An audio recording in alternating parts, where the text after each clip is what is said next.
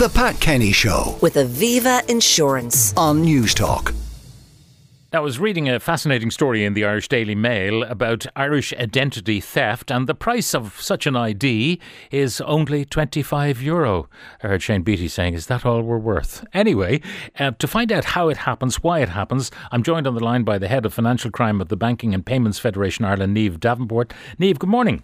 Good morning, Pat. How are you? I'm very well. Now, seemingly what's on sale is pretty much everything about you. Your PPS number, your IBAN, your banking account number and all the rest of it, your credit card. And so, therefore, you're utterly vulnerable. Where did the bad guys get this info? So it can be a number of different ways. We have things like data breaches where people, the fraudsters are going to get a lot of information about you, or it could be something that you posted online, or it could be a hacked website. So really, it's things like, be careful about what links you click on. If you get an email, for example, or a text message, these are the kind of ways that fraudsters are getting the information from you. They're getting the people themselves to input it, or they're looking at data breaches. So they're the two kind of main ways. Now, the data breaches, Irish banks have been shown to be vulnerable. There's been data breaches for lots of companies. It doesn't really make a difference, I think, which company it is. Any company is open to a data breach. We've had lots of different ones over the last number of years. And one of the biggest things that they're looking for in a data breach would be credit card details, because they're one of the easiest things to sell on the dark web. Now, a credit card detail, obviously a credit card number, every time you order something maybe over the phone, it could be a takeaway, it could be anything like that, you give your credit card number and then you're asked for the 3 digits of your security code. And it's an act of trust. It is an act of trust. So you really have to know who you're dealing with, if you trust them and what they're using it for. A credit card by itself is one piece of information. The CVV, as you mentioned, the 3 digits on the back is another piece of information. Your name is another piece of information. And then I always remind people as well that if you mention social media if you just put your name into that, along with the credit card information they've already gained, they'd have a lot more information about you. So they really build up the profile on you and can have a lot of information about you very easily and very quickly. Now, I don't suspect that it's, a series of individuals in front of a laptop or a desktop doing all of this and gathering stuff together. I suspect it's almost trawled for. They're doing this over, large, maybe data breaches and then trying automatically almost to put the bits together.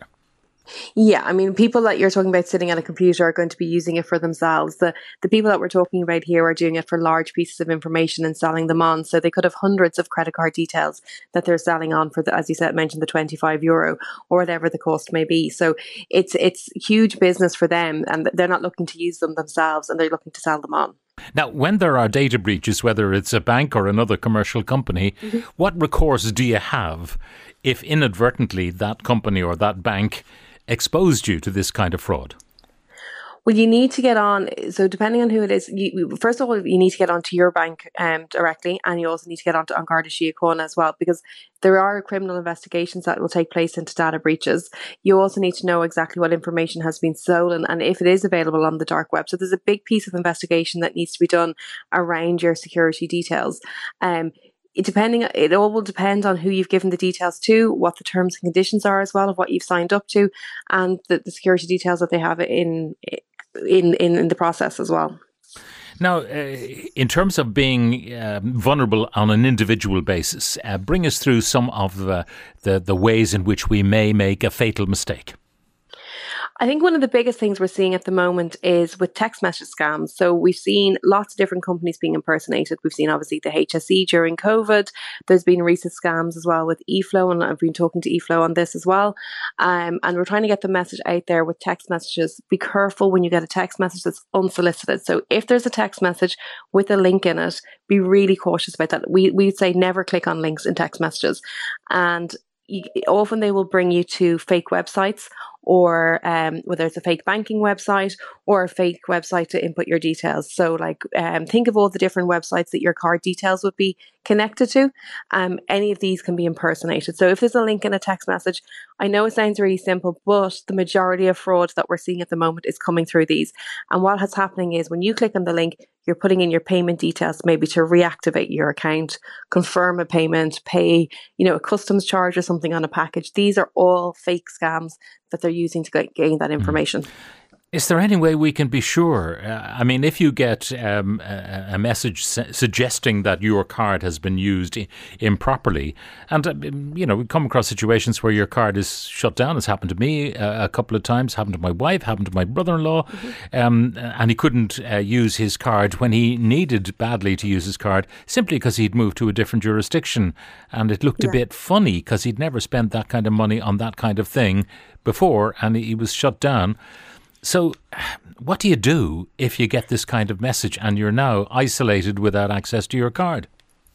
Yeah, so two different ways of doing it. So if it's you get a text message, say, from your bank saying that there's been activity on your account that's unusual, the first thing to note is they won't have a link in it for you to click on to confirm or deny or whatever the case may be. They're only ever going to ask you to confirm by replying with a Y or an N, or in the majority of cases. So there'll be never a link for you to click on.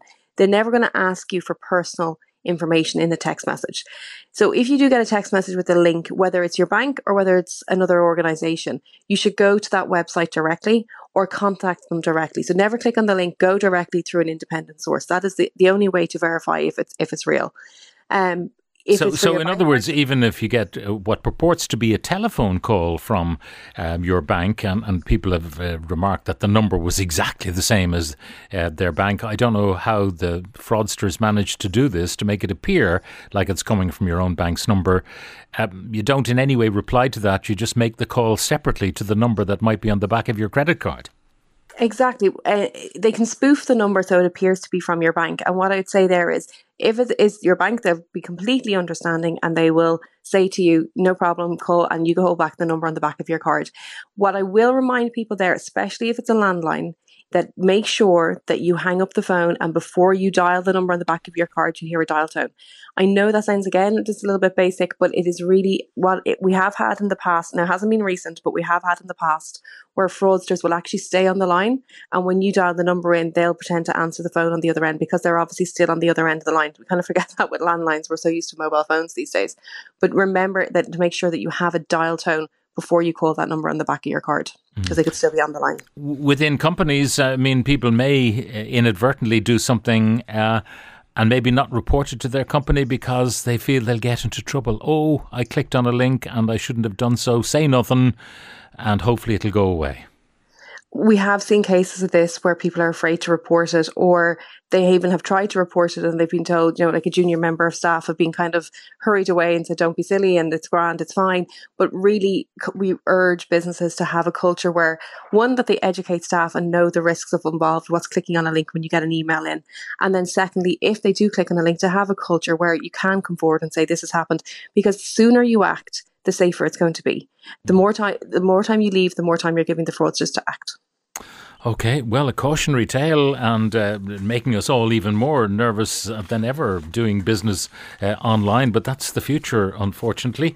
Niamh Davenport, Head of Financial Crime at the Banking and Payments Federation Ireland, thank you very much for joining us. The Pat Kenny Show with Aviva Insurance. Weekdays at 9 a.m. on News Talk.